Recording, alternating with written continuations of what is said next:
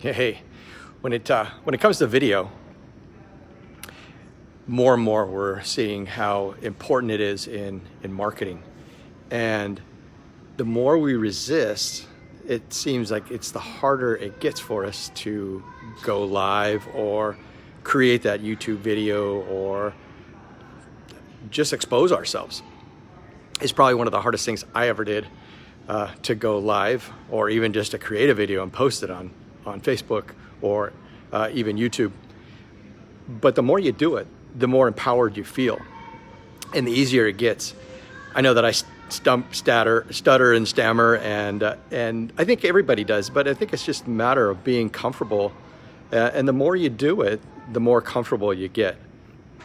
I think that for me, I had a real reason why I wanted to go live my very first time and create some of the videos that I did a while back. Or actually December 1st, I reached my 5-year sober anniversary, and the month leading up to that, and some of you have heard this story, I decided that I would go live or I would do daily videos to kind of chronicle how my 5 years went, all kind of compressed into a 1 month segment.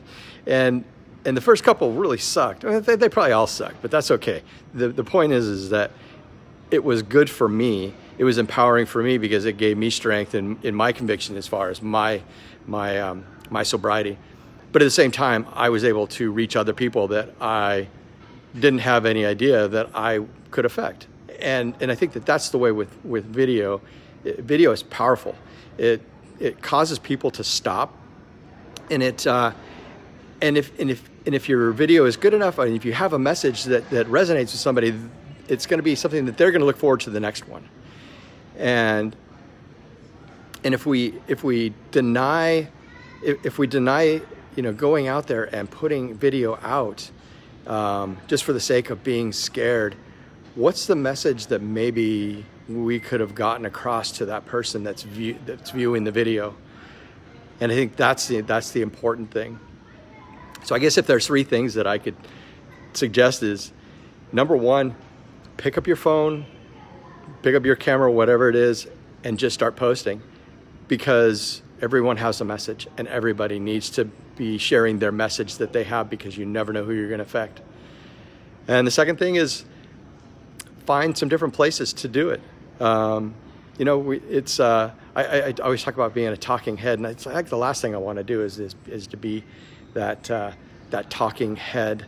But I want to make it interesting at the same time. Like today, I'm working. I'm at Emmanuel Hospital in Portland, Oregon, and had just finished up a job, and thought, hey, this would be a really good place. It's kind of got a cool backdrop, and it's not a green screen, I swear to God. Anyways, so make your videos interesting. And the third, same thing along those lines, and I said it yesterday, is don't let it be boring. Let it be something fun. Let it flow out of you naturally. And the more you do it, the more natural you'll become. I watched a guy who I really look up to. Actually, there's 2.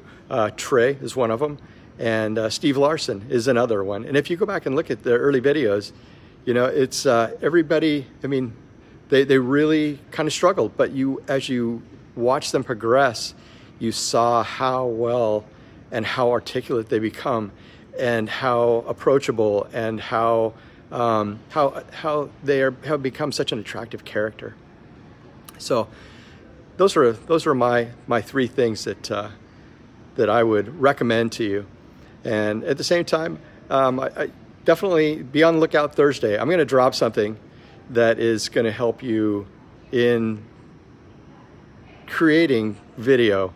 It's pretty hot, and I think the timing is right from what I'm seeing.